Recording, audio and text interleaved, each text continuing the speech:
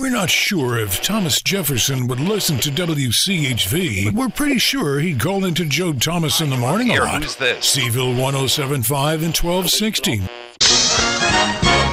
The Inquisition, what a show. The Inquisition, here we go. We know you're wishing that we go away, but the Inquisition's here and it's here too. Hey, Torquemada, what do you say?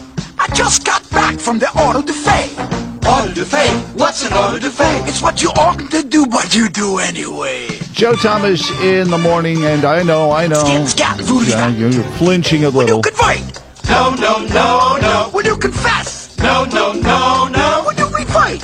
No. Will you say yes? No. See, there are people like Charlie Chaplin and Mel Brooks who handle anti-Semitism and the attacks on the Jewish community with satire, and I think that works in a lot of cases, but I don't know where we go right now with the current state of anti-Semitism on campuses like UVA. I just found out something horrific. Well, I guess it's not as surprising as I guess it should be, but the leader of the pro-Hamas group at the University of Virginia is a Jewish kid.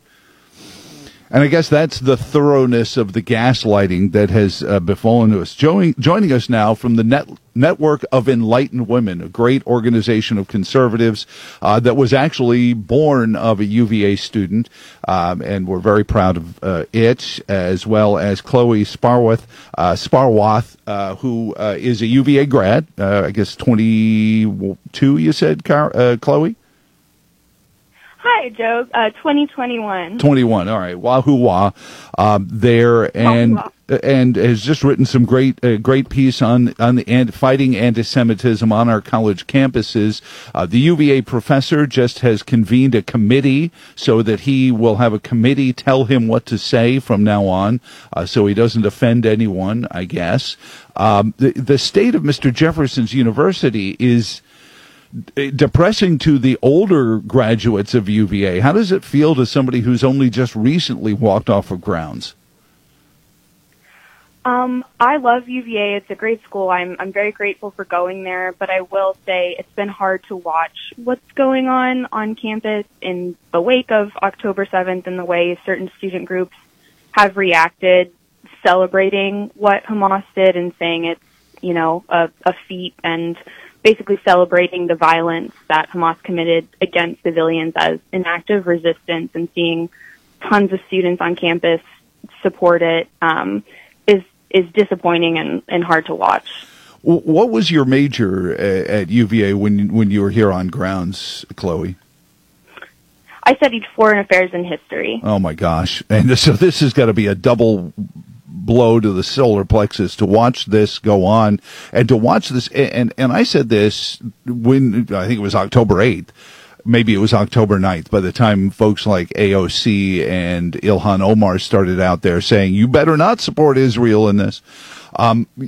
For a decade or more, we've been developing this attitude of, standing up with the oppressed. And it only was a matter of time before a group like Hamas would sit there and say, hey, I've got an idea. How about we get ourselves declared oppressed? And then all the American leftists will have to stand with us.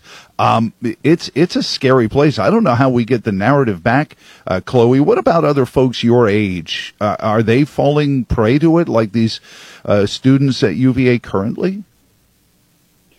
Yes, sir. That's the thing that I think is scary is, as, Hamas and a lot of, those type organizations with the West, they've realized that if they declare themselves the victim and declare Jews in the state of Israel, the oppressors, the Goliath, then the type of people who are on college campuses automatically want to stand with the underdog, support the little guy.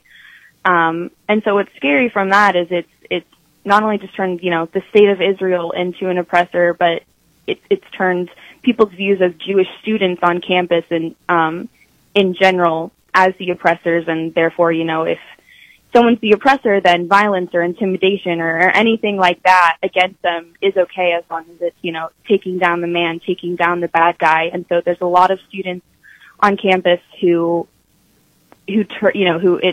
like we said, it turns into students cheering for Hamas, cheering for violence against the state of Israel, and it ends up affecting Jewish students on campus where they feel intimidated to even, wear a kippah on campus to, show their Jewish identity. Well, and if the head of this group, and I was just told this yesterday because that one young man who protested against the pro-Hamas march, UVA was sitting down with him and he was doing some digging, working on a piece about it. Said when he told me that the leader of the pro-Hamas group is a Jewish kid, I had to think this is the thoroughness of this gaslighting, and this goes back to what we hear so frequently. Well, if you just give in to our demands, we'll stop jumping into your rock concerts and killing a bunch of civilians, and that kind of appeasement. It has its roots back in the 30s as well. Well, we just need a little, Poland is being terrorist to us. And this attitude of just give us what we want and we'll stop being bad to you. It's classic, but it's horrific in what it allows to happen, Chloe. Oh, I agree. No, it's terrible. And I don't know the young man who is the head of that group, but what I will say, is a lot of times people do think it's easier to hide or to just not get involved, because then you think the people won't attack you. But I mean, our big thing at the Network of Enlightened Women, and in my efforts in writing the op-ed that I did about anti-Semitism is the fact that we cannot be silent right now. I know, people during World War II and, afterwards always said, never again, or I would have stood up to Hitler, that type of thing. But now people, again, are kind of being silent and not saying anything. But this is the time to be a vocal minority, not a silent one, and stand up for Jewish people, stand up for Jewish students, and for the rights of people, on campuses everywhere to express opinions that might not be the popular ones. Especially politically now. I mean, we've got the president's re-election campaign manager going on television saying, well, we're just going to have to go full on Hitler on President Trump to make sure that voters don't vote for him, because you would never vote for Hitler. And it was my point that, and as a student of history and geopolitical matters, I don't think Germans knew they were voting for Hitler when they voted for Hitler. I don't think it's that easy. And I would argue that the very people who are invoking that imagery and pointing fingers are the ones who are suborning that kind of, racial hatred based on nothing more than skin colors and religious beliefs. Chloe, now your piece at the Daily Caller, if you want to go there and you can read it, dailycaller.com. What do we all have to be saying more and more frequently to stem this tide that stops this? Because I'll get emails today from people saying Israel, it's a false flag narrative. Israel wanted this to happen, and most of these people who have never lived in Israel. I had a college intern back when I worked in radio in State College. She went to Penn State, and then she went off and lived in Tel Aviv and did television production. And she would call me and say, "You people in America have no idea what it's like to live in this crosshairs the way Israel does." I feel like this is a battle of East versus West right now, and this is the battle line for Western civilization. So help me do what I do, which is tell this story so it has impact, Chloe. That's such a good question. Thank you for asking that. The main thing, when it comes to specifically our American Jewish students and Israel supporting students, is when there's things like the protests that happened at UVA, where there were, students for Justice in Palestine. I mean, literally going out there celebrating what Hamas did.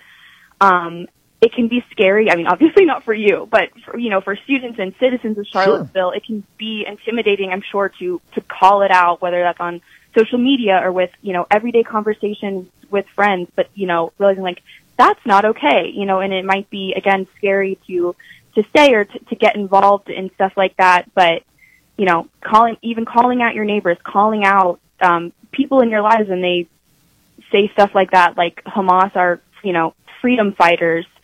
It's terrible. And I think there's a lot of misinformation on college campuses, like we talked about with the oppressor-oppressed narrative. Israel has been deemed the oppressor, and therefore, with the students, there are some students who I do genuinely, they understand what Hamas is doing. They understand that it is horrible violence against civilians, but since they've deemed Israel the oppressor, they think that's fine. Any action you can take against the Jewish state of Israel is justified because they're the oppressors.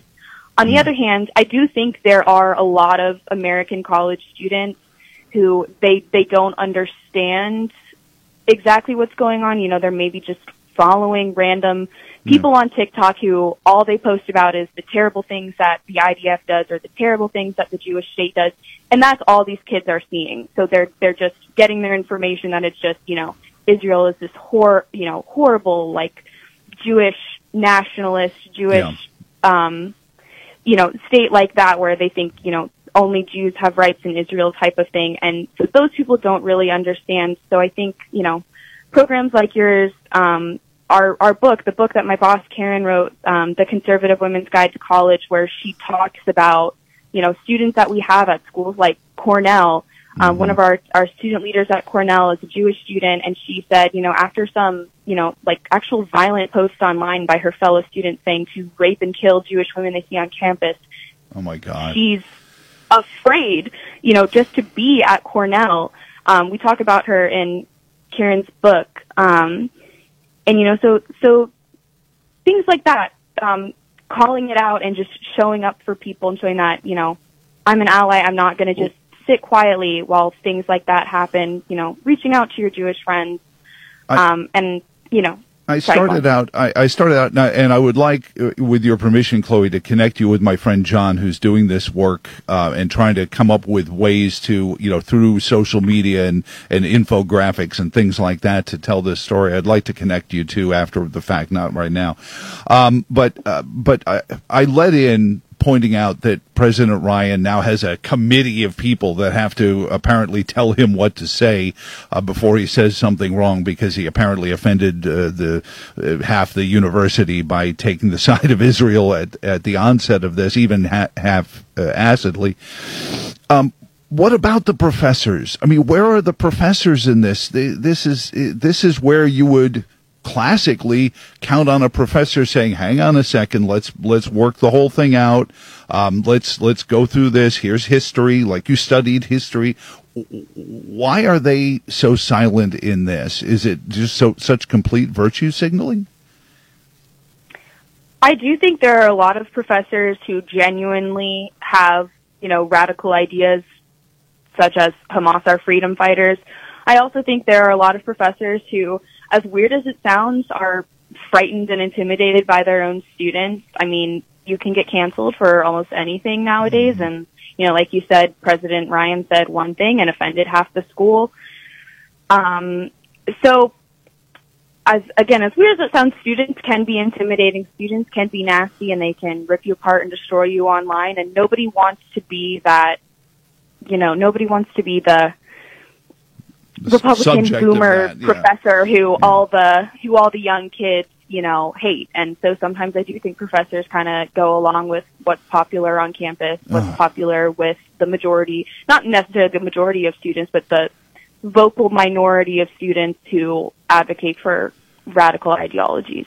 Chloe Sparwath is on with us from the Network of Enlightened Women, started at UVA 2004 by Karen Lips as well, and one of the great organizations on campuses, but beyond. Please be this generation of adults that grows a backbone, because you're just depicting to me what is the failing of my generation is, we as adults should be doing the important work of saying, hang on a second here before you all get caught up in the rhetoric, because kids are going to do that. Young people are looking to the adults for answers and examples and things like that. And We are being such an abject failure. My generation has really dropped the ball. I could make a crass reference to, a pro football team from Texas dropping the football in the end zone against Green Bay, but I won't do that right now. I don't know if you're a Cowboys fan. Oh, I mean, allegedly the Cowboys.